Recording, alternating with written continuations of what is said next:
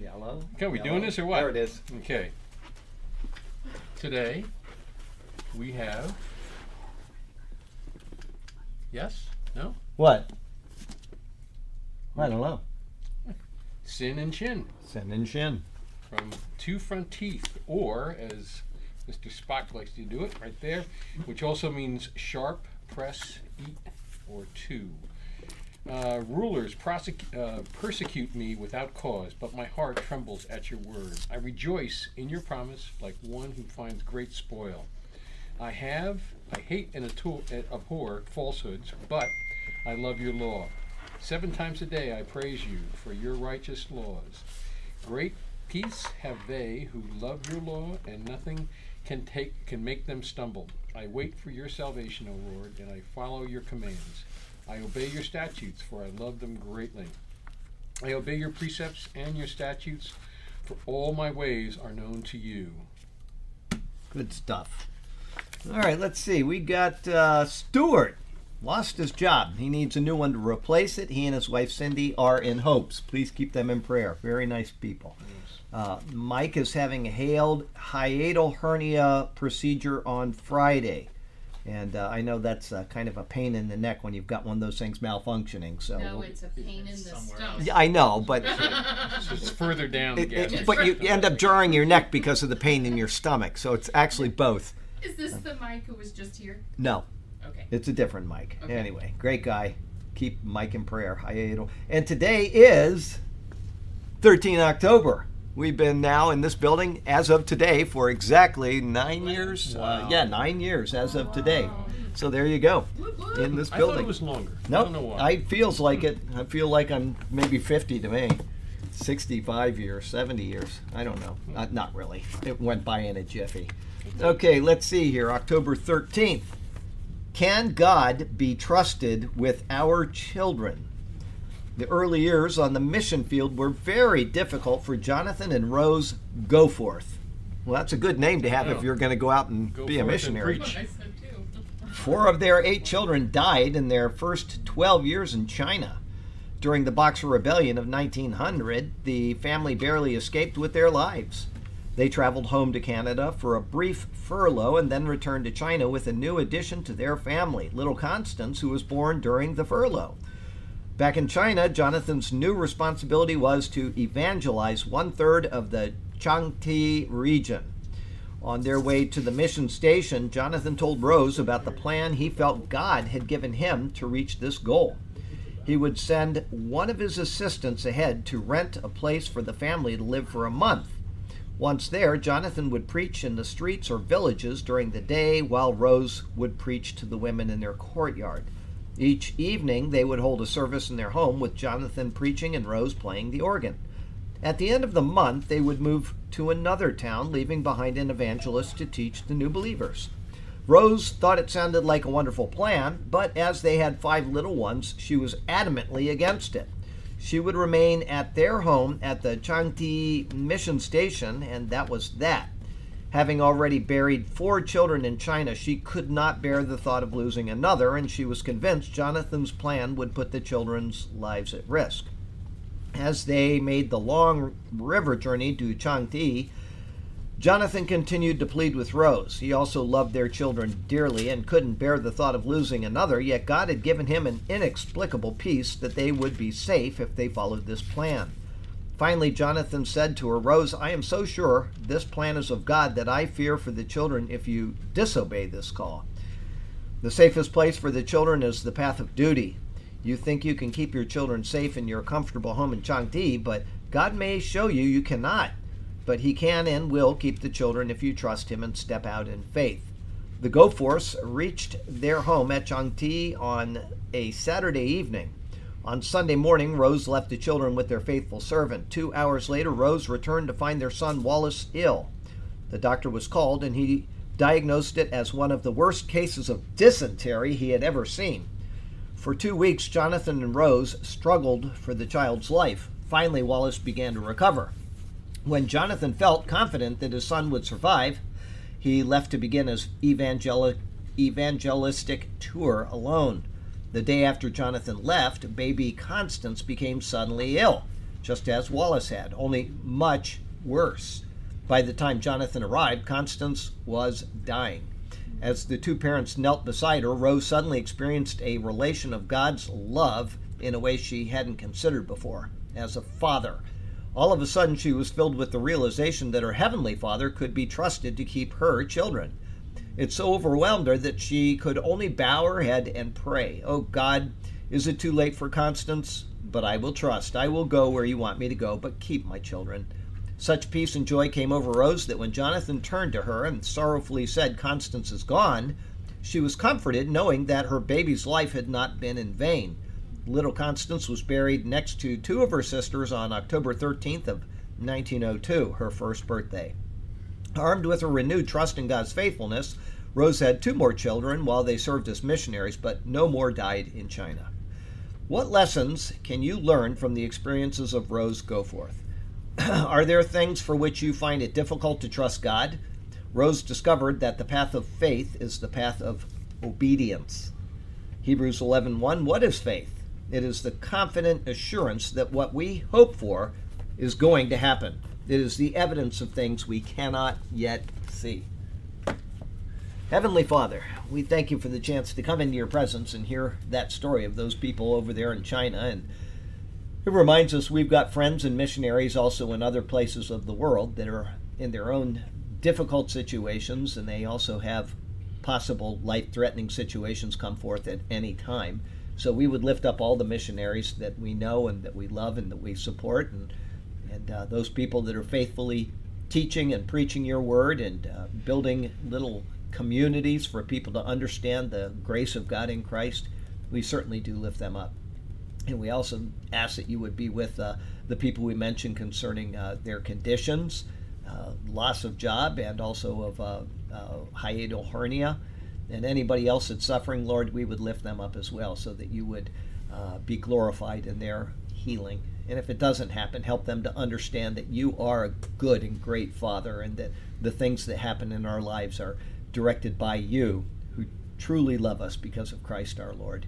And Lord, we pray for this class, that it would be conducted properly, and that the doctrine would be satisfactory to you, and that if it's not, that you would correct us, letting us know what is improper. Lord, we pray this, that you'll be glorified, and we certainly pray it in Jesus' name. Amen. Amen, for sure. Okay, we are in the book of Colossians, and we're up to 2:8. 2:8. Let's see. Okay, there it is, 2:8. Is that where we are? Yes, it is. So I needed to make a thing last week, and I didn't.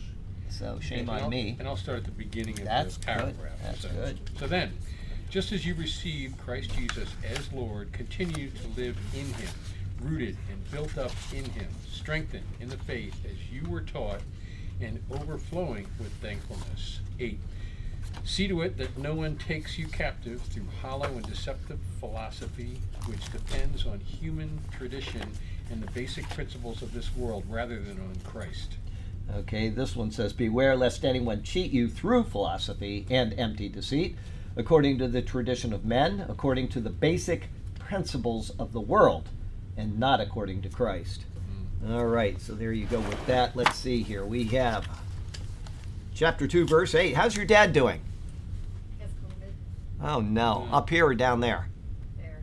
Okay, well, we'll have him in prayer. Is it bad? Oh, boy, really? How bad? Is he in the hospital? Is he in the hospital? Bad? Or Yeah, is he in the hospital? No, He's not. Okay. Well, that's All a right, good we'll thing. have him in prayer. How about your mom? Is she all right? Uh, She got it too? Take care of him. Oh, but She can take care of him. does she have it too? No. Okay, well, at least you can get him through this, hopefully. Yes. Oh, boy. You know what I recommend, and if you don't, I can tell you afterward what you can take. Don't want to say it right now while we're streaming, but anyway, big help. Helped a lot of us in here. All right, let's see here. We're in verse 2:8. In verse 3, Paul noted that it is Christ in whom are hidden all the treasures of wisdom and knowledge. After that, he gave his general urgings, which were based on that. Now he gives a specific exhortation intended to keep them on the right track by explaining what is to be avoided. This will be followed up with a positive statement concerning Christ in order to contrast what he now says.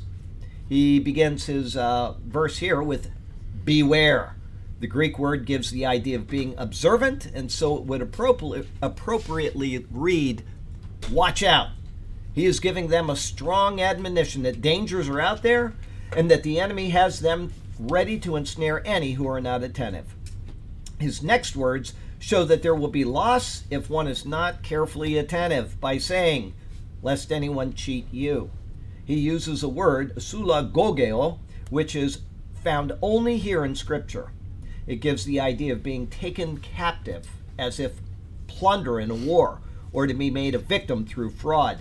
If one isn't watching, the result will come surprisingly, and there will be great loss. Little example with that is Burke and I got an email from somebody that's in the church here today, and it was not from that person, but they took the email and changed it just enough where it looked like it was from them, and then they wanted to cheat us out of, in other words, do you use Amazon? And then, of course, you say, well, you go back and you say, yes, I do. Well, I need help, and I need you to help send me some money, and blah, blah, blah, blah, blah.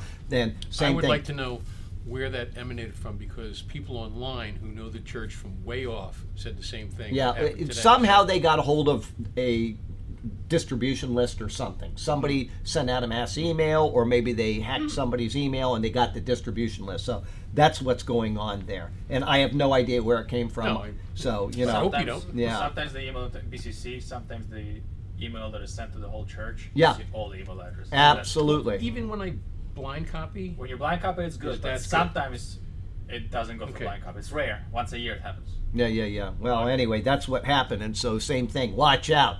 Be attentive. Okay? And as it says, to be made a victim through fraud. Well, Paul doesn't want his audience, which means us, because it's including us in the epistle, to be a victim through fraud. In this case, it's a spiritual fraud. If one isn't watching, the result will come surprisingly, and there will be great loss.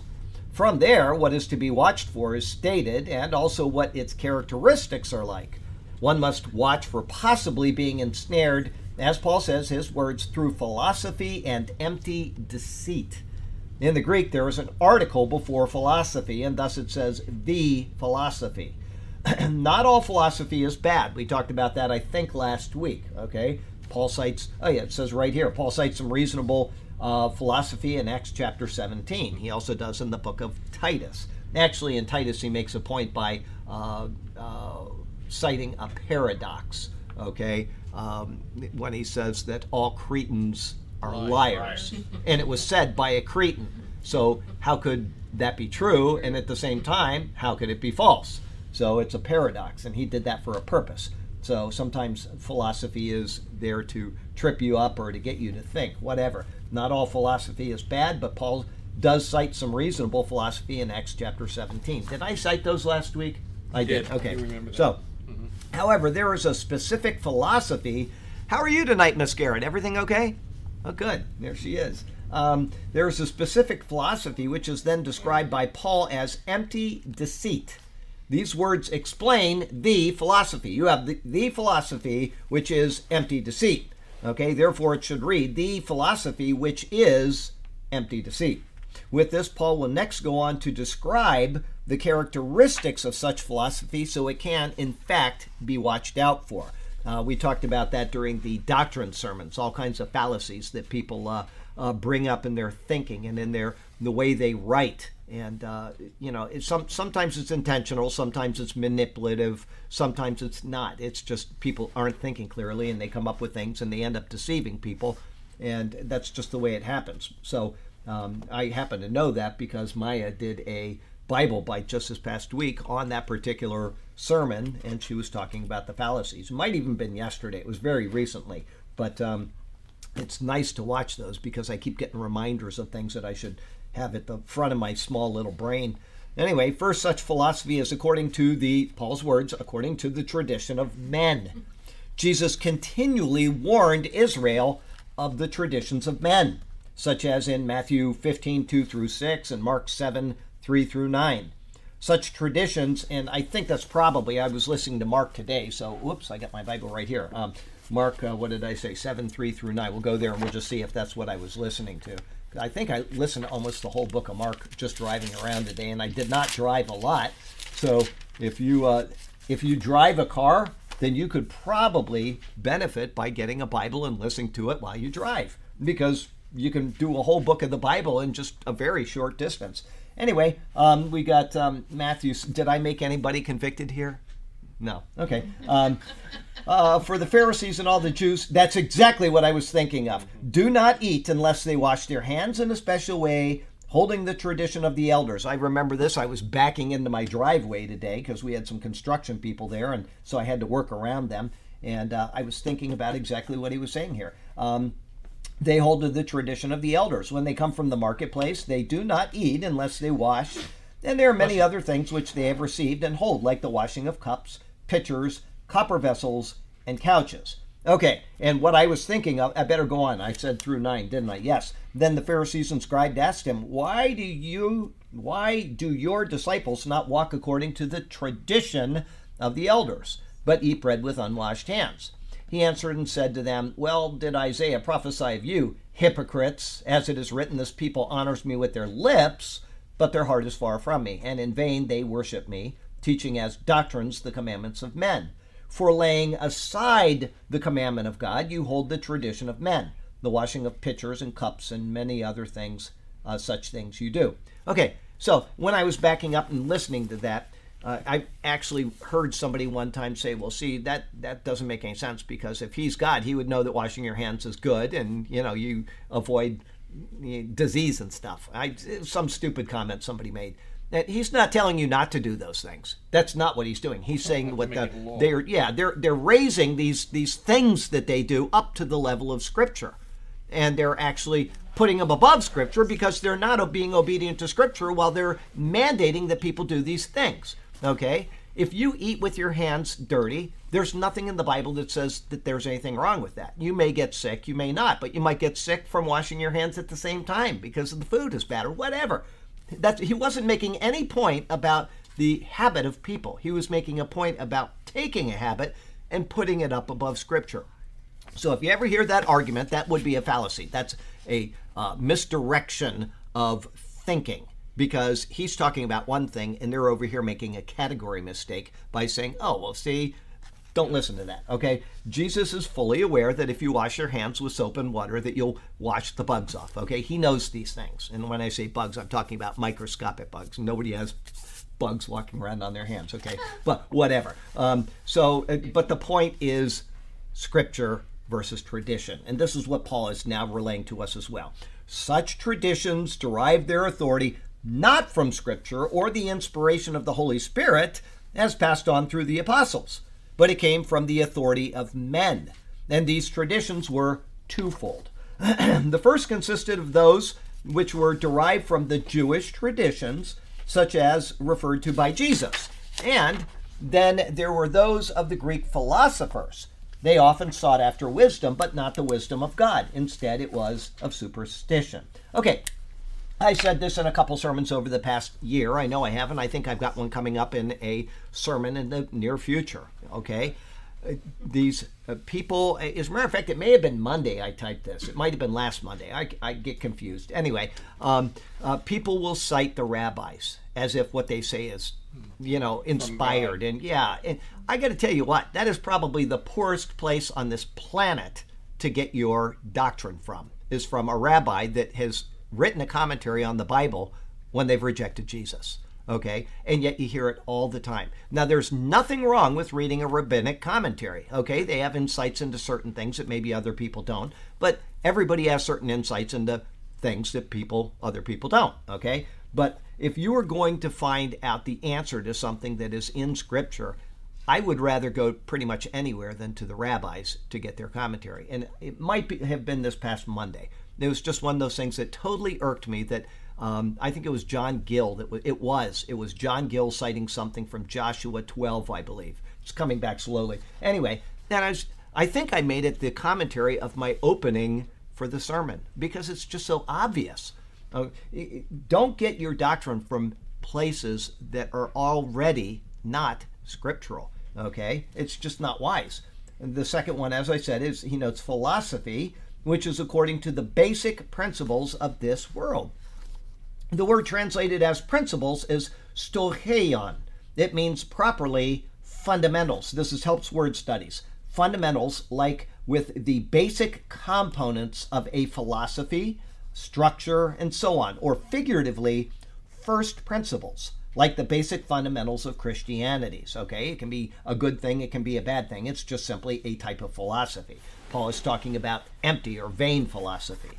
It further refers to the rudiments with which mankind were indoctrinated before the time of Christ. For example, the elements of religious training or the ceremonial precepts common alike to the worship of Jews and Gentiles. And that was written by J. Thayer. Okay, that's Thayer's commentary on the New Testament. Both Jew and Gentile had worldly systems in that they did not transcend this world. Each participated in ritual sacrifices. Each had certain feast days. Each had systems which only pointed to spiritual and heavenly things. Okay? The feast days of the Bible are obviously there because they're inspired by God. But they do not explain the problem of sin. They deal with the problem of sin for Israel, but they do not explain it properly because they only anticipate the coming of Christ. As it says in the book of Hebrews, explaining those things, the blood of bulls and goats cannot take away sin. So they do not explain the situation properly. They fall short of a full explanation. I'm not saying there's anything wrong with them. There's nothing wrong with the law of Moses. There's nothing wrong with the way the feast days are presented. They give us a solution, a temporary solution to the sin problem. But as it says in the book of Hebrews, that if these things were effective for taking care of sins, what would have happened? There would have been salvation. Well, Christ. No. They would have been done one time, and then that would have ended. And the Bible says that they did not. Year after year, they were given as a reminder of sin. And so the Jewish people thinking, well, my sin is being atoned for, didn't stop and think, well, why am I going back here again next week? You know, I committed my own personal sin. I got to take this animal down to Jerusalem, and I've got to sacrifice for it.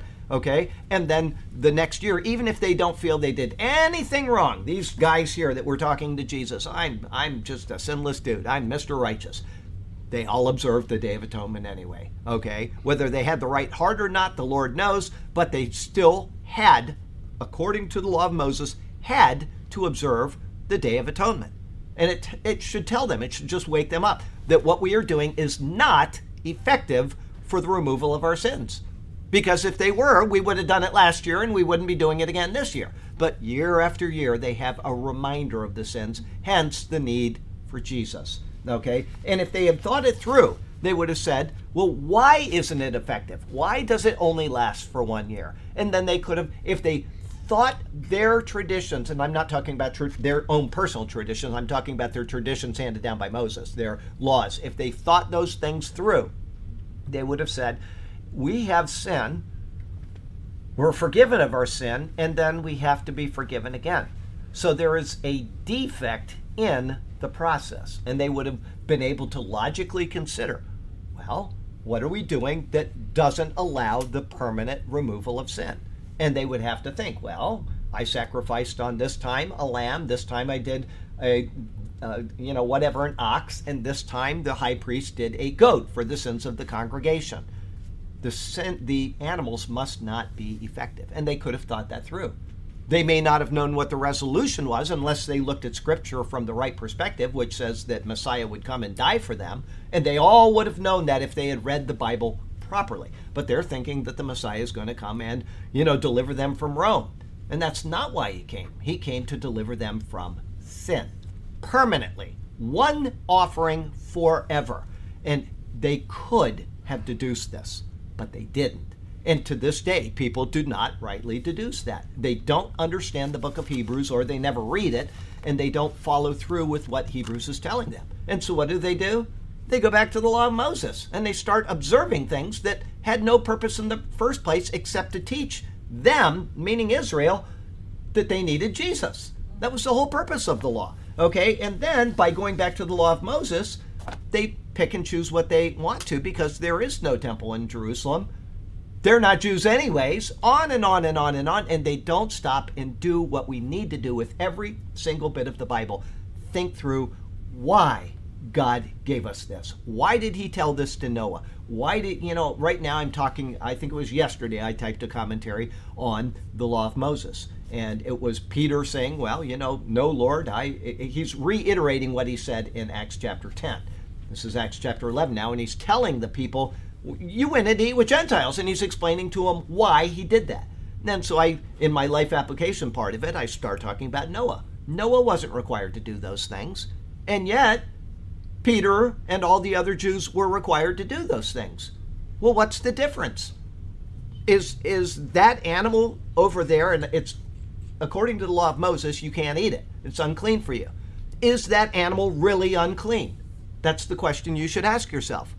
Because if it is, then why was Noah allowed to eat it? Right. That's a great question. Never thought about it. Well, there you go. And if you want, in another 9 days, you read that commentary, and I completely explain why, just sitting down 3 o'clock in the morning, I try to think these things through. Why would that be the case? And so what is the law doing? What is the law doing when it's introduced? Prefiguring something. Well, Foreshadowing. it's foreshadowing. That's one thing. I'm Making talking you about with that understand. animal. Oh, with that animal. What is it doing? It's putting it under. It is making that animal unclean. Oh, Right, That's right. what the law does. That's what the law does. The law brings about the knowledge of sin. Yeah.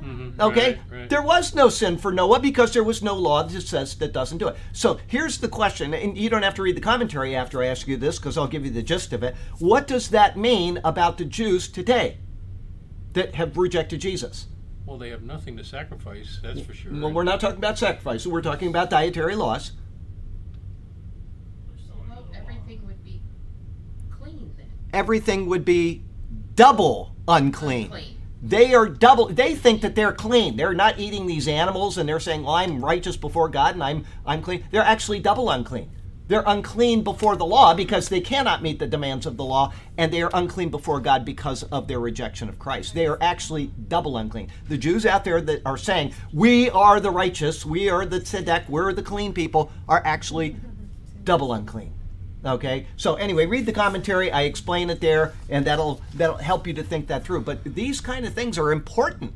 And if they had sat down and thought those things through before the coming of Christ, when Christ came, they wouldn't have rejected him. Okay, but they were relying on their own righteousness. You have a question. I can see it on your face. No, I'm thinking this would be a okay. great conversation starter with some of my Jewish friends. Oh, well, Yeah, there you go. right. Do it. That's Do a good it. idea. I thought you were going to ask something, but he's over there. His wheels are spinning. That's right. Okay, so Burke liked today's commentary. I don't remember. I read it after you sent it to me. I said, I'm going to go read it, and I read it, and I can't remember now because I got a lot going on. But Burke was very happy, and he actually said, you should convert that into a tract. Yeah. Oh, it was about baptism, wasn't it? Was that, yes. Yes, while Peter was still speaking these words, the Holy Spirit fell upon all those who heard the word. That's today's, the 13th. Let me have that. We'll just Yes, read. you can have that right now. Okay, we'll read it right now. Is this the commentary? How did you get this up? Magic. Oh, the so It was like, Well, but I just started talking about it. That's Well, a I mobile looked phone, it up. Charlie. This is Okay, now I'm going to read this because you brought it up. Did I? Okay, we're going to take a quick diversion from Colossians. It won't take more than 45 minutes, okay? This is Thursday, 13 October 2022. He read the verse, but I'll read it again. While Peter was still speaking these words, the Holy Spirit fell upon all those who heard the word. Okay, so this is the Holy Spirit coming upon who? The Gentiles. Cornelius and his house. yeah. Okay, so here we go. Peter completed his words to Cornelius. Does anybody mind me reading this? no. Okay, because he said that, and it kind of spurred my interest. So Peter completed his words to Cornelius in the last verse with the words, to him, all the prophets witness that through his name, meaning Jesus, whoever believes, Jody Meisler, she's sending an email, and I don't understand what just happened. My hand buzzed. Don't do that again. That scared me. Okay. To him, Jesus, all the prophets witness that through his name, whoever believes in him will receive remission of sins. That's what Peter said, okay? Peter said that to the Gentiles. Right. He didn't say anything else about law observance. All he did was say the simple gospel. That was it. While Peter was still speaking, it now says there was nothing of what was said to Israel. Oh, wait a minute. I missed something. The words were direct and they included nothing else. And yet now it says, while Peter was still speaking these words, There was nothing of what was said to Israel in Acts 2:38. Okay, remember Acts 2:38 when the Holy Spirit came down upon the Jews, the believers, but it didn't come upon the others. What did he tell them they had to do? Repent and be baptized. Nothing about that. Okay? It says, then Peter said to them, repent and let every one of you be baptized in the name of Jesus Christ for the remission of sins, and you shall receive the gift of the Holy Spirit. Peter was speaking to Israel who had just crucified their Messiah. There was nothing for these Gentiles to repent of, meaning change one's mind. That's all the word repent means. Change your mind. There was nothing for them to repent of because they had not done anything requiring repentance. This is the problem with those tracts, not those there, but tracts that people hand out when it says you must repent. Well, people think that repent means you have to do something. I got to give up my sins. I've got to go make myself better. I've got to do this and that. And that is taking this cart and it's putting it in front of this horse. And the rest of your life you're trying to push forward when Christ is the one that changes you. He pulls you into the cleansing. Okay, so Peter was speaking to Israel who had just crucified their Messiah. There was no need for these Gentiles to be baptized in water in order to outwardly demonstrate that they had changed their minds. Instead, the inference that must be derived from the narrative is that when Peter had said, whoever believes in him will receive remission of sins, that they had, in fact, believed. That's all that happened. They believed his words, and yet it was not a belief that required an outward validation, such as them saying, yes, I believe. Rather, it was an inward belief alone, by simply hearing Peter's words and then by believing in their hearts. The heart in the Bible is the center of our moral being and the place where our volitional choices are made. It says that the Holy Spirit fell upon all those who heard the word. They believed in their heart without saying anything out loud. There's nothing recorded other than Peter saying this, and then the Holy Spirit came down on them. This means that they heard the word as spoken by Peter. They had faith in what that word said. They then were endowed with the Holy Spirit. This is the process that Paul actually states in the book of Romans. So then faith comes by hearing, and hearing by the word of God. From there, the process continues in Ephesians chapter 1. I love reading this. I've read it in probably 18,927 Bible studies. In him, you also trusted, after you heard the word of truth, the gospel of your salvation, in whom also having believed, they just believed, that's what they just did, you were sealed with the Holy Spirit of promise, who is the guarantee of our inheritance until the redemption of the purchased possession to the praise of his glory. The process then is, hear the word of God, have faith in the word, which is then manifest in the heart, meaning trusting, and at that moment, the sealing of the Holy Spirit is accomplished. In the case of Cornelius and those with him, there is a difference to this process, though, isn't there? As Vincent's Word Studies rightly notes, the only example of the bestowment of the Spirit before baptism. That's Vincent, he says, well, look at this. They were bestowed the Spirit before baptism. All the other times in Acts, somebody had to be baptized. He didn't explain why, though. He just says, isn't that curious? Remember Acts chapter 2? Remember Acts chapter 8? Okay? It is the epistles that set doctrine and explain that which is normative for this dispensation. Normative means normal. The epistles explain what is normal for you and I. We believe, we hear, we are sealed. That is normal. Okay? What is normative? The account now in Acts is a descriptive account. It prescribes nothing, but simply tells what happened. As the epistles tell what is prescriptive, what is normative, and what can thus be expected, the account now in Acts observes or obviously serves a particular purpose. It's not normative, right? So it must serve a purpose.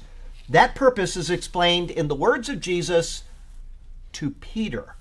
Blessed are you, Simon Bar Jonah, for flesh and blood has not revealed this to you, but my Father who is in heaven.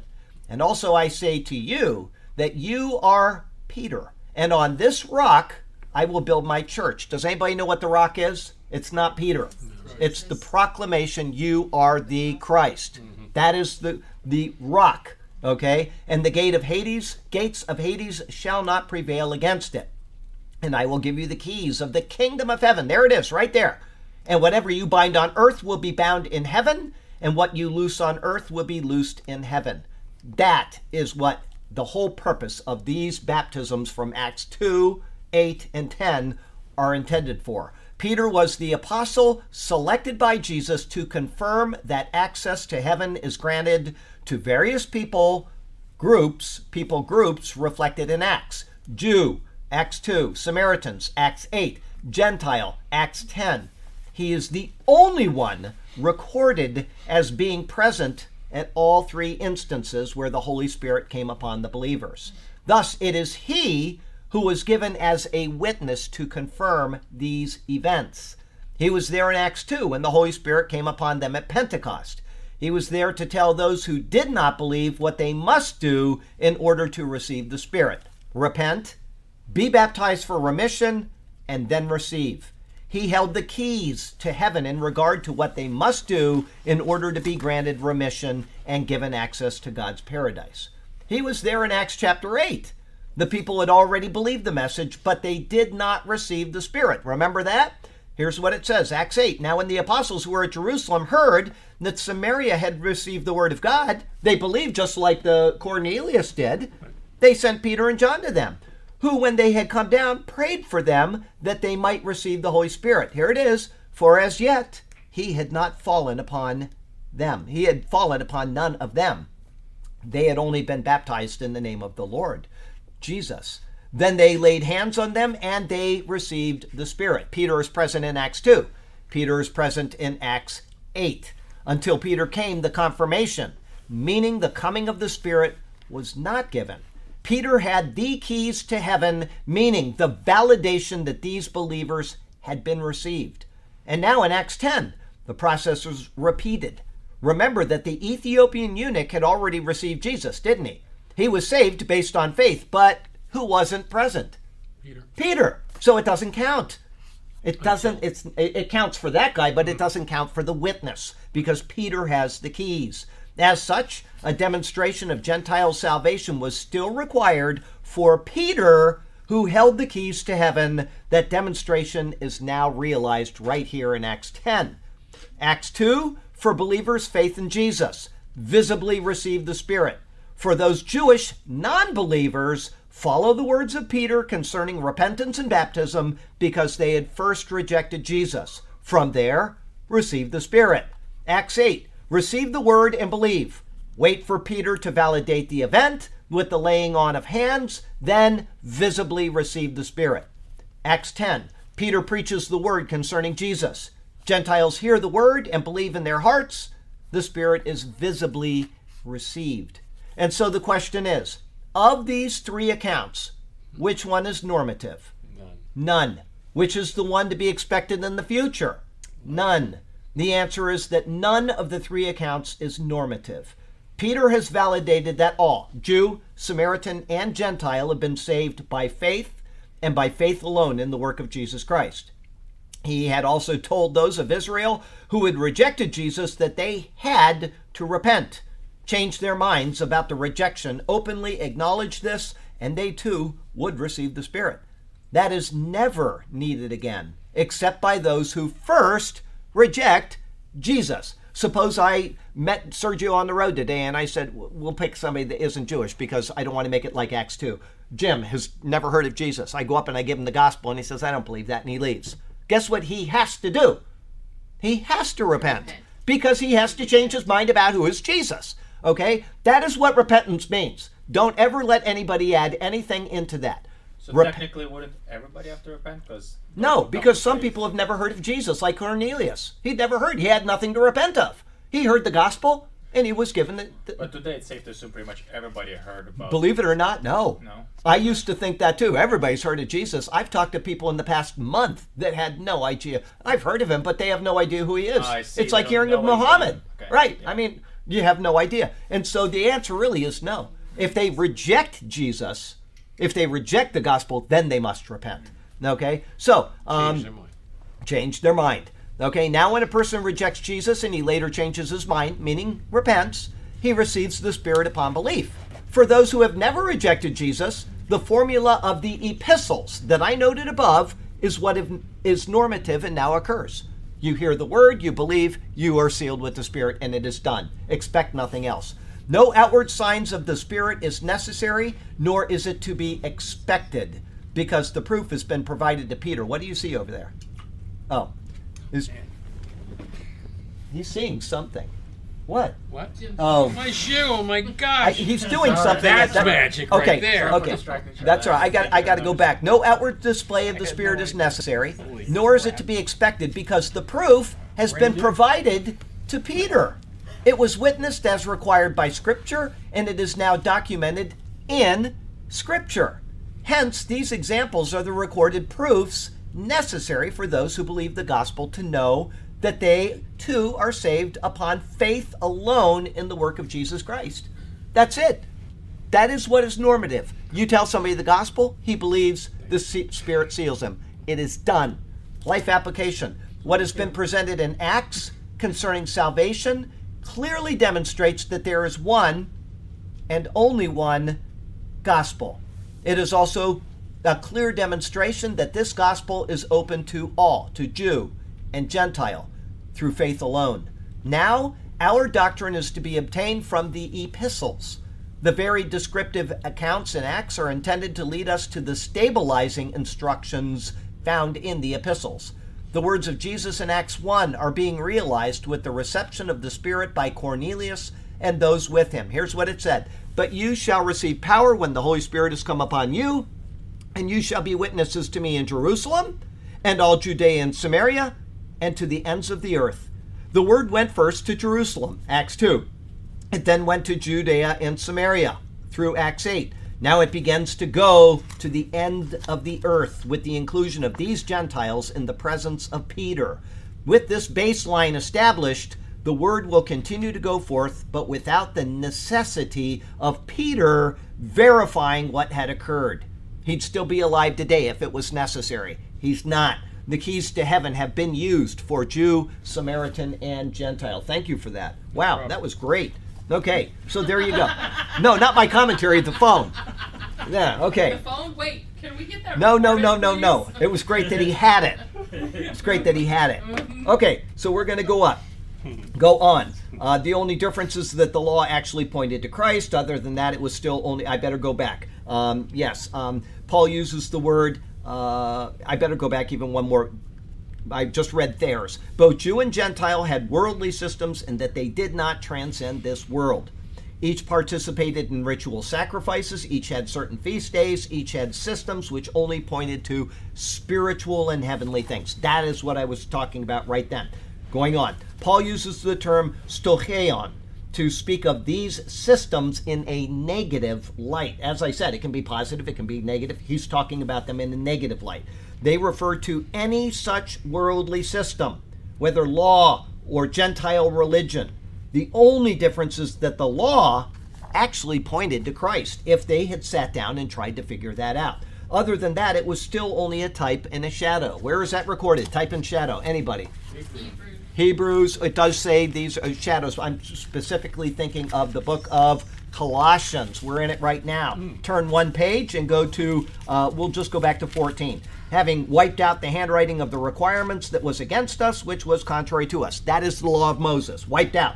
And he has taken it out of the way, having nailed it to the cross. Here we go, 15 and 16. Having disarmed principalities and powers, he made a public spectacle of them, triumphing over them in it. Verse 16, so let no one judge you in food or in drink or regarding a festival or a new moon or Sabbaths, which are a shadow of the things to come.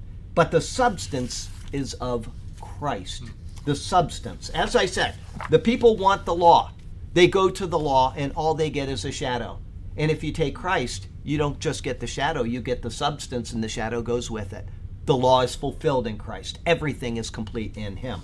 Okay? So, he finishes up this thought with these things are not according to Christ. Christ is the fulfillment of the law. Therefore, to mandate observing anything from the law which is fulfilled, instead of honoring Christ who did the fulfilling, is empty deceit. Somebody sent me an email. I don't want to get too deep into this, but somebody sent me an email and he met some people and he talked to them about Jesus. They were believers and they're in a Messianic synagogue. And he sent me the link to their site today. And I haven't had time to follow through with this, but I immediately went to the site. And one of the things that they believe is that the fall feasts are not yet fulfilled. Okay, and that's too bad, and I don't want to be high-handed and send them an email and tell them how wrong they are. Okay, I didn't want to do that, so I got to think this through. But they are wrong, because if the fall feasts are not fulfilled, then what? Jesus didn't fulfill the law. That's exactly right. They think that and why is that? Because they've been taught all their lives that the fall feasts are yet to be fulfilled. The spring feast happened at his first advent. The fall feast will happen at his second advent. That is not correct. They are all fulfilled in Christ. If you don't get that, go back and watch the Leviticus 23 sermons and you'll say, oh my gosh, they're all fulfilled in Christ. If they're not fulfilled, if we are waiting for a future fulfillment of those fall feasts, then Christ is not our atoning sacrifice, then we are not living in our tabernacle that Christ has given to us, awaiting, our final glorification. And what's the third one? Oh, Christ wasn't born, because that's one of the fall feasts too, the birth of Jesus Christ. So there you go with that. He has fulfilled all of them. All right, and I would like to be able to tell them this without being, like accusing and finger pointing. So I'll think it through and I'll figure out what to do. But it was very nice that he talked to them and that they had a good conversation. Anyway, therefore, to mandate observing anything like the fall feast from the law which is fulfilled, instead of honoring Christ who did the fulfilling, is empty deceit. All right. Further, there are other Jewish philosophies, such as Kabbalism, which are mere traditions and which are not even in accord with the law. And beyond that are countless other worldly philosophical systems which are merely idle ramblings of man. Okay, one of them is the Tom Cruise, Scientology. Okay, Scientology. I mentioned this guy last year. It's time to bring him up again. L. Ron Hubbard. He was the most published author in history. No person has written more than he has. And he said, I'm tired of writing for a penny a word. Okay, he said the real money is in religion. And so he started a religion. You talk about vain philosophy and the deceit of man. And people, they believe this stuff. Their entire lives are stolen away because of that nonsense. Okay? Beyond that, including him and lots of others, are other worldly philosophical systems which are merely idle ramblings of man, which are intended to do what? To draw the believer in Christ away from what is sound. Only when a philosophy is according to Christ can it be a reasonable and worthwhile philosophy. Okay, the first sermon I did on Genesis 1:1 was almost all philosophical in nature, but yet it was a logical philosophy. Okay, God is. Well, that's philosophical, but it's obvious. It's a logical conclusion. All right, A is. A is A. A is not B. And on you go down the line. And you can logically deduce things.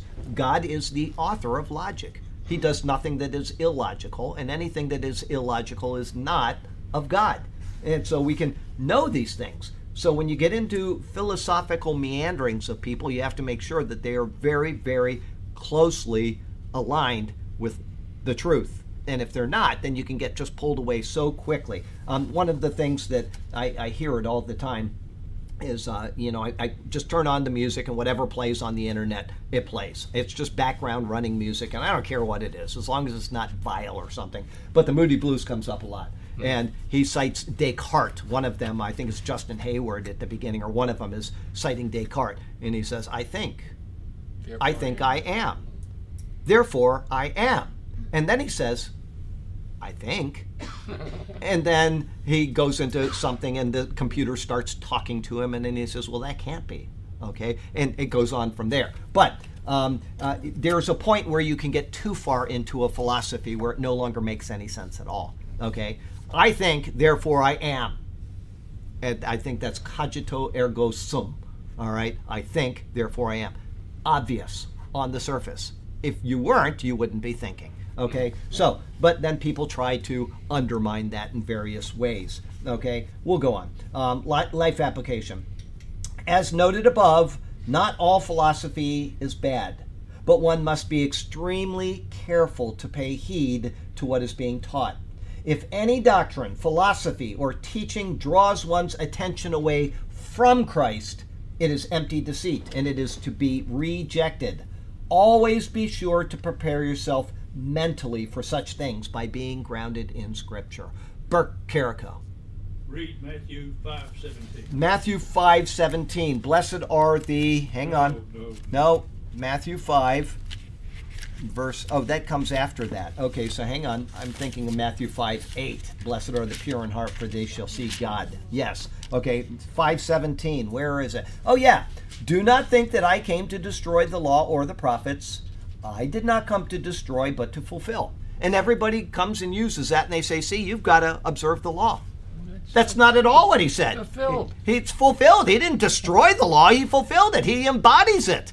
People take that and they completely miss what Jesus is saying. And they use that all the time in the Hebrew roots, and they say, see, you've got to observe the law of Moses. That's not at all what he's saying. Right. The law, he tells you all the way through the entire thing. The law is going to condemn you. It's only going to bring you to a state of sadness. Come to me. My yoke is easy and my burden is light. Peter later in Acts 15 calls the law a yoke of bondage. Peter calls it that in the book of Galatians. Why would you want to be under a yoke of bondage? You want to be free. That's a wonderful verse. It's logical and it's orderly, but it is only so if you take everything he says in the intent that he said it. Okay? He is not telling you to observe the law of Moses. He's telling you that he is the fulfillment of it and to put your trust in him. That's what he's telling Israel. Okay? So, let's see here. 2:9. We're in 2:9. We're in 2:9. We are. But first, before we go further, Yes.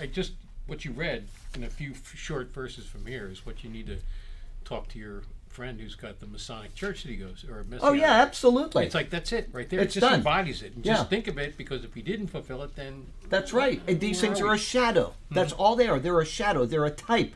Christ is the substance. Right. Okay.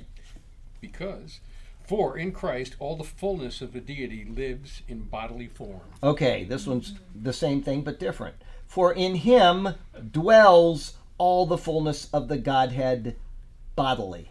Okay? All the fullness of the Godhead bodily. All right, 2:9. There is an intentional emphasis,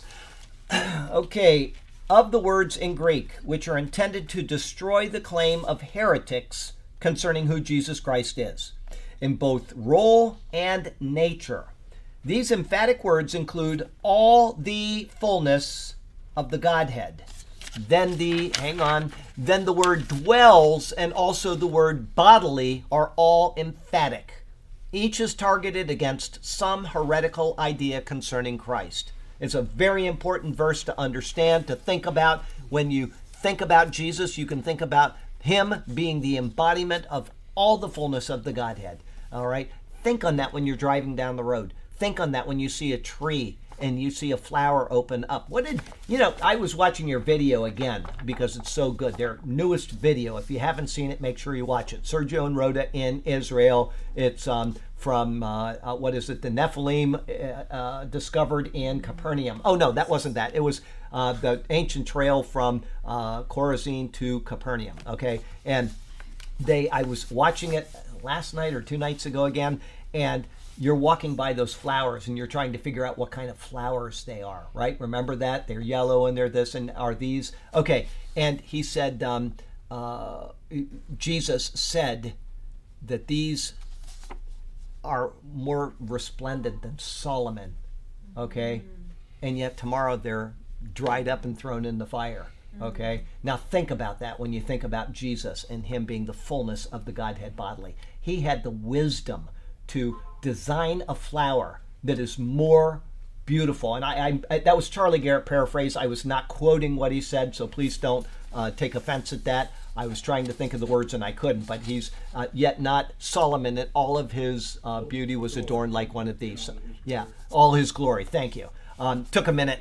My synapses were not firing properly. Anyway, so he's saying that a simple flower on the side of a trail that he ordained with his wisdom is more beautiful than everything that Solomon could do to himself. He's not saying that that flower is more important or more beautiful than Solomon, the human. He's saying that what Solomon has done, his great clothes and the weavings probably from some oriental market that were brought across the mountains all the way to Israel. And he's wearing these beautiful things and silk and all this stuff.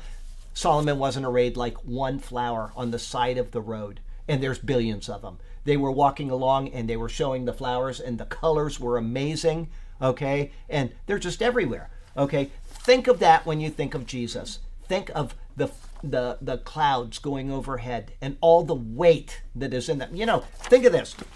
You got a storm that's going over and you can see it because it's a small storm, all right? And it's off in the distance as it comes by and it dumps on you for about 15 minutes. And you go out and you pick up a 5-gallon bucket that was in the back of your truck and it's full of water. And all that weight, one little 5-gallon bucket, there's probably 8 pounds of water right there. 1 gallon is 8.34 pounds. So we'll say there's a gallon of water in that bucket, 8 pounds, okay? And that thing went over maybe 1.5 miles by 1.5 miles, and it went and it keeps going, and all that weight. And yet you look up at the cloud and it's just floating around. This is the wisdom of God. And then you want to take that and think, Jesus, everything about what God has done and everything about what God is embodied in him. That is what Paul is trying to tell us, and he's trying to tell us that there are people that try to diminish this. And I'm going to read it again now that you have that in your mind. There is an intentional emphasis of the words in Greek which are intended to destroy the claims of heretics concerning who Jesus Christ is in both role and nature. These emphatic words include, here they are, all the fullness of the Godhead. That's emphatic in the Greek. Then the word dwells, and also the word bodily. Those are all emphatic in the Greek. Each is targeted against some heretical idea concerning Christ. The words for in him, let me read it again so we know where we are. For in him dwells all the fullness of the Godhead bodily. The words for in him are speaking of Christ, who was noted in the preceding verse. Paul then uses the word dwells.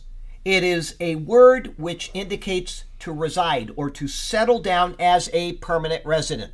The fullness of the Godhead dwells. It resides in Jesus Christ. In Christ is this type of permanent dwelling where there is, as Paul says, all the fullness. This term recalls his earlier words in verse 119. We went back, let me read it to you because it's so wonderful. 119, it says, for it pleased the Father that in him all the fullness should dwell. He's going back and he's re-bringing that up again. There can only be one sound and reasonable explanation for the statement. He, Jesus Christ, is the dwelling place of what will next be named, which is the Godhead. The word for Godhead, theototes, is found nowhere else in Scripture, but it signifies God's essential, personal deity as belonging to Christ. That's Helps Word Studies. From this, Paul adds on his final emphatic word, bodily. The word is somatikos. Okay, soma. You know the word, the book. What was it? Soma. Remember? What was it? Fahrenheit 415, or the book where the guy used the word soma.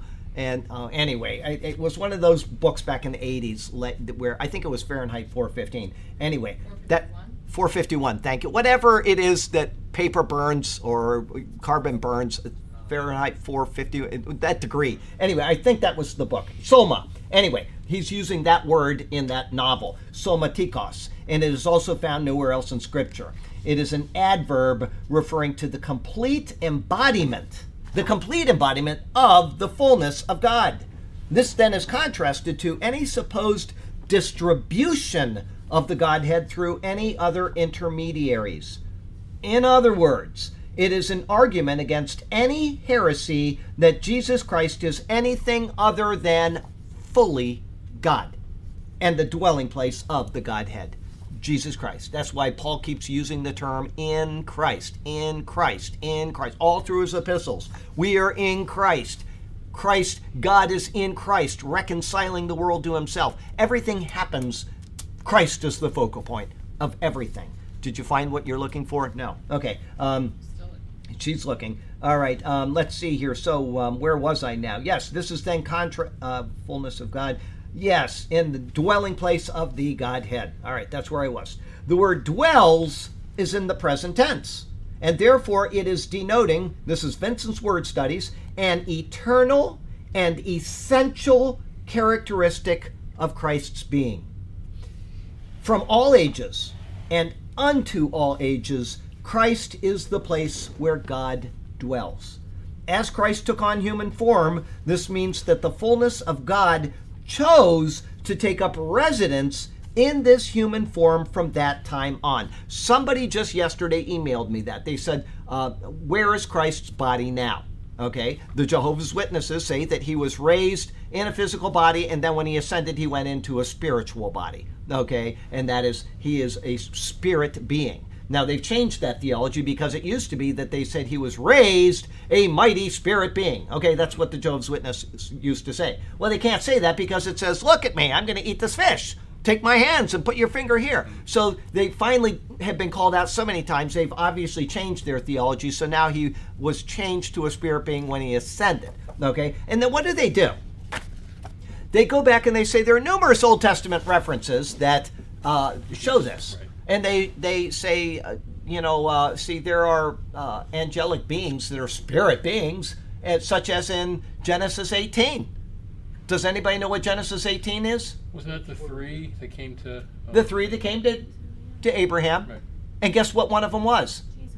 It was the Lord, Jehovah. It says right there, the Lord appeared to Abraham. Okay? So they're lying to their people, and their people aren't going to check the references. They just take it for granted that they're telling the truth, and they do that elsewhere, such as in Judges, where the Lord appeared to Jephthah, or to Gideon. Okay? So they're deceiving you. Well, this guy that emailed me said, where is Jesus right now? And I don't know if he's the one that brought up the Jehovah's Witnesses, because it might be another email. Anyway, I told him. I said, we don't know where Jesus is right now. He is a physical human being. No, I'm talking about the location, Burke. I'm not talking about he's in heaven, okay? I'm talking about right over by Alpha Centauri, okay? We don't know. He's a physical being. It doesn't matter if he's behind Alpha Centauri or if he's on the other side of the universe. He's in heaven, wherever that is. We know that much, okay? It says that specifically. He is at the right hand of God. I'm talking about the physical location. I'm not talking about the place of power that the Bible speaks of. The right hand of the Father, which, does God have a hand? No. It means the position of power. The right hand signifies authority, power, etc. Go in the Bible and read it, and you'll see that. What is Alpha Centauri? It's a star over there, okay? It's just, you obviously didn't grow up with Star Trek, so I'm not talking to you anymore. I did. I have no idea. Yeah. Anyway, Alpha Centauri is a star. It's our nearest star to us, okay? And it's Beside the sun.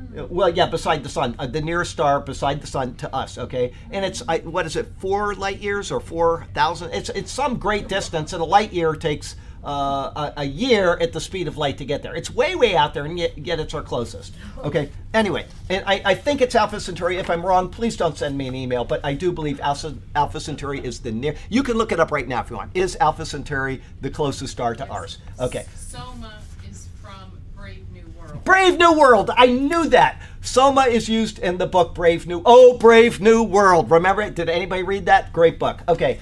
I got my 1980s thrillers messed up. Okay.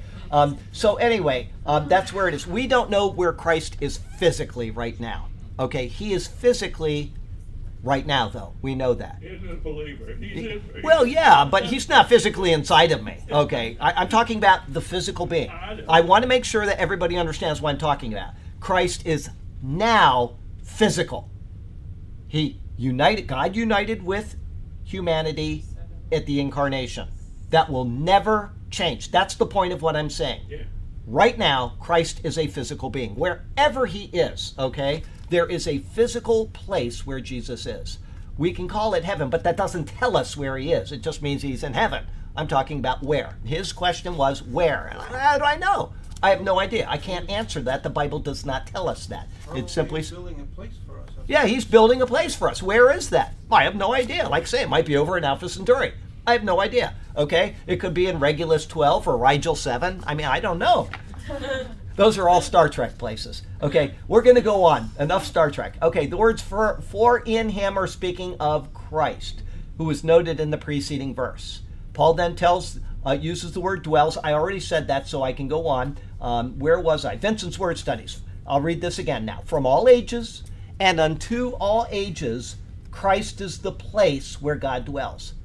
Here it is. As Christ took on human form, this means that the fullness of God chose to take up a residence in this human form from that time on. That is the important point that I'm making here. Everything else is just speculation. The person of Christ is the place from which all the fullness of the Godhead issues forth from. This is now eternally so. And this does not mean that Jesus is infinite. A finite cannot be infinite. It means that God is working through Christ. That's why I say it all the time when we're talking about the book of Revelation. Jesus Christ is the one who will forever, ceaselessly, and endlessly reveal God the Father to us. Forever. Everybody got that? You cannot see an infinite. If you could see an infinite, you would be infinite.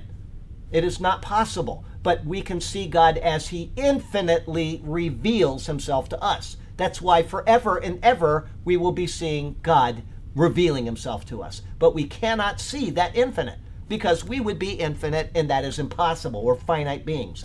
Okay? So, understand the theology of Jesus. He is a physical being. He is somewhere right now. We can call it heaven, but that doesn't identify the location, okay, other than heaven. What Paul is doing is refuting heretics on the left and on the right. Those who deny his deity are proven false. Those who deny his humanity, even now, like the Jehovah's Witnesses, they deny both. They deny his deity always. They deny his humanity now, okay? They are also proven false. He is the God-man. This is Jesus. He is the place where all the fullness of the Godhead dwells. And his body is a real, material body. To believe anything else is to believe the lies of the devil. Because this is what the Bible tells us. It is something warned against by John with these words. As a matter of fact, I sent this to somebody a day ago. Who did I send this to? Here are the words. 1 John 2. Who is a liar but he who denies that Jesus is the Christ? He is Antichrist who denies the Father and the Son. Whoever denies the Son does not have the Father. Is he saying they're both the same person? No. He's saying that there is a Father and there is a Son. If you deny the Father, you deny the Son. Okay? If you don't have the Son, whoever does not have the Son does not have the Father either. Heresy. And this also like paints a picture of false Christ. Those who come and say, That's right. I am Christ, or the Spirit Oh, of Christ is in me, and absolutely. I'm Christ. Absolutely. There were like this, and there will be. Oh, yeah. But there's only one who's united with the body. One God. united with God. That is right. And that is It's Jesus. more physical to understand. I never heard it this way before. Well, that's what it is. He who acknowledges the Son has the Father also. Not just a spiritual being, but a physical being. And he will always be that way. It cannot be otherwise. And that's why I say that when you see the Lord Jehovah walk up to Abraham in Genesis 18, it is not a pre-incarnate Christ. I hate that term. People use it all the time. It is the eternal Christ. It is Jesus coming out of the infinite realm and showing up in his own genealogy, in his own history, and showing Abraham something. And he does it again and again and again in the Old Testament. He appeared to Joshua, Jesus. It is not a pre-incarnation like God put on a body and walked up to them and then took the body off. He is forever the God-man. He had to go into heaven at the ascension, and now he came back into his own. How he does these things, I don't know. You know, people make movies, and we can say, oh, look at how real that is. Remember the movie Time After Time with Christopher Reeves? He went back in time. Great movie, very touching. He fell in love with a girl, and he ended up going back in time. But it's kind of what the Bible teaches about Jesus. People are thinking these things, and they can make it happen in a movie, and yet we don't believe it in the Bible. That doesn't make any sense. We see time travel movies all the time, and we think, oh, well, that's possible. Okay, it is. Jesus has done it. He's God. Well, yes. The good thing is, The man Christ Jesus, I can't get the verse, but it states It says specifically, the man Christ Jesus. One of you guys can find it on your phone. I don't remember either, and I'll remember it right in the middle of the night unless somebody gets it now. But, okay, life application, and we'll have it, one more verse, we can get it. Life application: to err in believing the truth of what the Bible teaches about Jesus is an error which has eternal consequences. People flippantly treat the Trinity like it doesn't really matter, okay? Well, it does, because if you teach it incorrectly to the next guy, that person isn't going to come to a saving knowledge of Christ, okay? You have to be precise in your theology, or you are going to end up teaching people things that are incorrect, and you are responsible for their not coming to the Lord. It's a very serious thing. 1 Timothy 2:5. Let me read that before we go on. I'll read the life application in a second. 1 Timothy 2:5. Okay, 1 Timothy comes after Thessalonians and before Titus. Okay, you got all the T's together. Okay, so if you find one T, you're going to find them all. But 1 Timothy 2:5. Let's see if we can get one more page, Charlie. Okay, 2:5. For there is one God and one mediator between God and men, the man Christ Jesus, who gave himself a ransom for all, to be testified in due time, for which I was appointed a preacher and an apostle. The man Christ Jesus. Okay, so life application.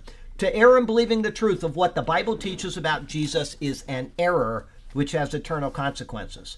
The words of Scripture concerning both the deity and the humanity of Jesus Christ are clear and precise. If you want to know more and you don't know more, watch our doctrine series. I did a series, 10 sermons on doctrine. They're found in the playlist on the Superior Word, and I go through 10 sermons, each detailing. One is the humanity of Christ, one is the deity of Christ, one is the Trinity, etc.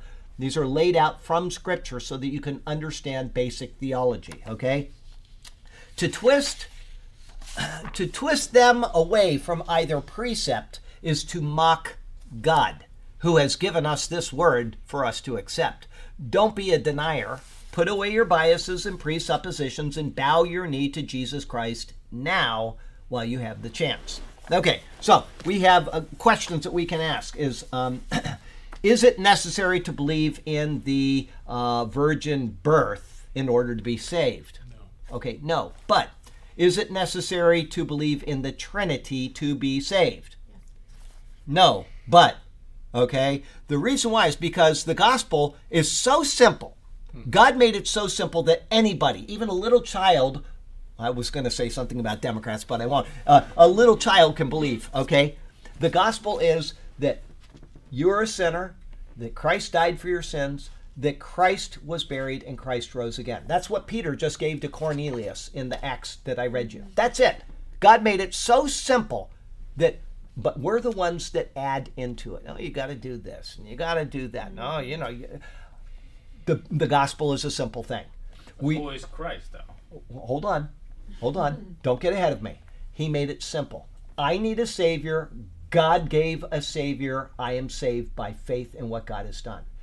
After that, if you are saved, you believe that gospel, the simple gospel. When you tell somebody about Jesus, do you explain the Trinity to them? No. Do you explain the virgin birth to them? No, there's no need to. God did not ask you to do that. He asked you to do something. They are now thinking what has been presented to them, like Cornelius, and they believe God sent the Savior into the world. Okay? Now, from there, you are going to start learning things. You're going to learn. I read the account of Luke, and it says that there was a virgin. Okay? Now, you could say, well, you know, I'm not sure if I believe that. That becomes a problem with you, not with the Bible that got you saved in the first place. The gospel is one simple thing. You are now saying, well, I don't think I believe in the virgin birth. That didn't stop you from being saved. But now here's the problem. I don't believe in the virgin birth, okay? I'm going to go to somebody on the road and I'm going to say, I've got something to tell you. I want to tell you about Jesus who saves. Now, people are going to tell you he was born of a virgin, and he wasn't, okay? And so you have now taught somebody a false Jesus, and they have believed in a false Jesus, and that person will not be saved. If you tell somebody Jesus is not God, that person is not going to be saved because they are believing in a false Jesus. That's why God made the gospel so simple, is so that we can believe something without all of the other things that we need to know. When we learn them, we are to say, okay, I accept the virgin birth, and here's why I accept that, is because he must have been born by a virgin. If he wasn't, I've learned the Bible, I've read it, and I realized that sin travels from father to child. So he must have been born of a virgin. And so now I teach somebody, after they're saved, Jesus was born of a virgin. He is a member of the Godhead. Those things aren't required for salvation, but they are required to be known for salvation if they are presented wrong at the beginning. Do you see what I'm saying? Right. If somebody presents to you that Jesus is not God, you have to get that out of them before they will be saved. If they're believing in a Jesus that is not God, they will not be saved. God didn't put all that baggage on top of you, because if he did, you would be, every single precept of theology would be required for you to be saved. You see what I'm saying? Right. Because every bit of theology matters concerning Jesus. God didn't do that to us. So what if somebody gives the gospel and saying he was not burned? That's what I'm saying. Okay, if he does that. It's a false gospel. It's a false gospel with the false that. Jesus. So right. I believe in a false Jesus. At some point, I started reading the Bible and I realized, oh, he was born of a virgin. Right. And he's God. At that point, am I saved? Or like, what happens then? Well, if you believe that. Okay. If you believe that that guy was wrong. Jesus is God, and you now believe that. And you say, I was wrong. Jesus, I want to be saved by you. That yes, that's exactly what has to happen. And that's why I said, when I did my sermon on Calvinism, I said exactly what you just said. False gospels imply a false God. No, false Jesus. They imply a true gospel. Well, right. Well, wait. Just let me speak. Yeah, you're going to get me off on a tangent that I don't want to be on. If there is a false gospel, and you've believed the false gospel, and this goes back to what they are saying about salvation. You're regenerated in order to believe. Right. That's what the Calvinists teach, right? Right? They say that if you were regenerated in order to believe. Okay, so if somebody believes a false gospel, they're not saved. And then God comes along and regenerates them. What was he doing with them when they believed a false gospel? They say that you don't have free will. What did he do when he believed a false gospel? He did what? He let you have your free will. He had free will. Mm-hmm. False gospels imply a true gospel. Okay? You must believe in order to be saved, and it must come from you, not from regeneration by the Holy Spirit. Calvinism is wrong. So go ahead and say what you're going to say now. Well, no. It was basically that, but it was like, they if you don't know why Jesus had to be born of a virgin, and right. somebody's saying, well, maybe it wasn't that, like, I don't know, and but you still believe that Jesus is who died on the cross for your sins, I'm not sure that you believe what he did on the cross, not so much what led up to the cross. No. You believe in the person that died on the cross. That's what you believe. If somebody tells you a false Jesus, right, but if then you are believing a false gospel. Right. That is right in Galatians 1. We got to be precise about this. Okay, you're right. But if you are told that Jesus was a sinful person, right, and he died on the cross, right, he cannot save you. I get it. The virgin birth is a heresy to not believe or to teach wrong. Don't get into. That's why I say when you give when you give somebody the gospel, you must be very careful to be quick and precise about what you say. And they're thinking all this through. Human beings are not stupid. Right. It's we that inject them with false ideas. Give them the simple gospel, explain to them what Jesus did, and they will believe it and be saved. And then after that, you can give them all of the information they need. That is called discipleship. Right. That is necessary. Yeah, but I guess the question is, how much is that simple gospel entail detail inside of it? For example, is it important to say that he had no sin? Or you can skip that part, because if you skip that part... What does it say in 1 Corinthians 15, 3 and 4? That's what you need to remember when you give somebody the gospel. That is what you need to remember. You read it. Not me, you read it. 1 Corinthians 15, 3 and 4. Have you got it? Go ahead, read it out loud. Nice and loud so everybody can hear it.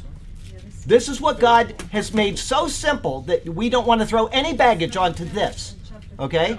Go ahead. For I delivered to you, first of all, that which I also received, that Christ died for our sins according to the Scriptures, and that he was buried, and that he rose again the third day, according to the scriptures, and that he was seen by... Oh, that's 5, sorry. Okay, that's fine. That's it. That's all he asks us to believe, that God sent the Savior into the world. He died for our sins. Now, people are sitting there thinking this. They're thinking while you're telling them this. You don't need to explain all the details of theology. We've been doing that now for 10 It years. includes everything. He rose. He couldn't That's have, right. He couldn't have risen if he was sinful. If you, that's what I'm So trying it to has tell you. everything. That's people. Wait, people are processing that while you're telling them that. They are processing it. They're not stupid. I have been teaching this in this church now for 10 years. Okay, actually 11 because it was 2 years on the beach, and I'm still not done telling people about what Jesus did. Okay, don't get into the baggage. Give them the gospel. They are processing. They are getting the right information. That's what God has done. He has given us the most simple thing to get us saved. And from there, as I like to say, we can spend the rest of our lives screwing up our own theology, okay? Because people don't want to know it. But if you want to get people saved, give them a story about what God has done. Talk about how he gave a people called Israel the law, okay? Talk about how he gave all of these things in the Old Testament and how they point to the coming Christ. That's fine. Give them a story because people need to process things. But eventually, you've got to give them the simple gospel. Don't introduce a lot of other stuff, because if you do, all it's going to do is confuse them. God made the gospel simple so that people will get saved. Okay? When people go over to Papua New Guinea for a 2-week missionary tour, they give the gospel. They don't teach a lot of theology, they just give the gospel. But it's fascinating that this verse includes that he was born in the Virgin. That's why I say people are processing the right information. According to Scripture. According to He Scripture. wouldn't have risen if he wasn't virgin. But that's So many what's things. important. If they ask, what does that mean? Then you explain it to them. And if you explain a false Jesus, guess what you're going to do? Right. They're not going to get saved. Okay? That is why you have to be properly trained in their questions, because they will come sometimes. Sometimes people just accept the gospel and that's it. Sometimes people say, well, what about this and what about that? You need to be right when you answer those questions. Right. If you're not sure, say, I will get back to you right away. Don't delay on that. And the gospel is so simple and so short in a way. Why is it so difficult for many people to I don't accept? know. People just want to 'Cause, keep like, up even on some top of that. preachers, even a lot of preachers out there, they telling people to repent of their sins. And It's like, I tried that before and it's so big. All that does- It becomes big. All that does is muddy the waters of Jesus. That's all it does. We don't want to muddy the waters. I don't remember where I was. Are we in 110 or 210? We're just about to get on 110. Okay, so we haven't started 110? We have not. We can't. We can't because did I read the life application from 2? We only got 4 more minutes, so You didn't we can't. finish, I think. What's that? You didn't finish it? Oh, you did? Did I we don't know. I start? thought so. Did we start 10? No. Okay, We well haven't then read it yet. that's where we're going to start next week is 10. Okay, we had some questions there, and I don't want to skip over them. Now, I did finish 2:9 though. Is that correct? Yes. Okay, don't be a denier. Put away your. Are you sure that we finished the life No, we just application? go through a lot of Let's stuff. remember to finish life application. Okay, life application. Oh yeah, here it is. To err, I didn't. I got halfway through it. To err in believing the truth of what the Bible teaches about Jesus is an error which has eternal consequences. That's what we were just talking about. Right. Okay. The words of Scripture concerning both the deity and humanity of Jesus Christ are clear and they are precise. To twist them away from either precept, I did read that, is to mock God who has given us this word for us to accept. Don't be a denier. Put away your biases and presuppositions and bow your knee to Jesus Christ now while you have the chance. That's the last sentence I didn't read, so there you go. All right, we got to close because it's time to close. Got that. Heavenly Father, we thank you. What a precious word you've given us, and what a simple gospel of our salvation. Help us to keep it clear and precise, and help us not to muddy the waters which you have so perfectly and purely given us. And then from there, we can spend all of our time telling people about what is right and proper. And if they don't believe it, Lord, help them to find a teacher that will instruct them correctly, because we want people to be properly trained. We want them to be right thinking, and we want them to also go out and also tell about Jesus in a right and proper and simple way, the gospel which you have given us. Thank you for that. Thank you for Jesus our Lord, and it's in his name we pray. Amen. Yeah. Oh, good stuff. Yeah, it's all right there. Everything we need is right there in the gospel. So, oh, let me turn off the thing here But before to we. your point, the simple gospel, I think most people don't like taking me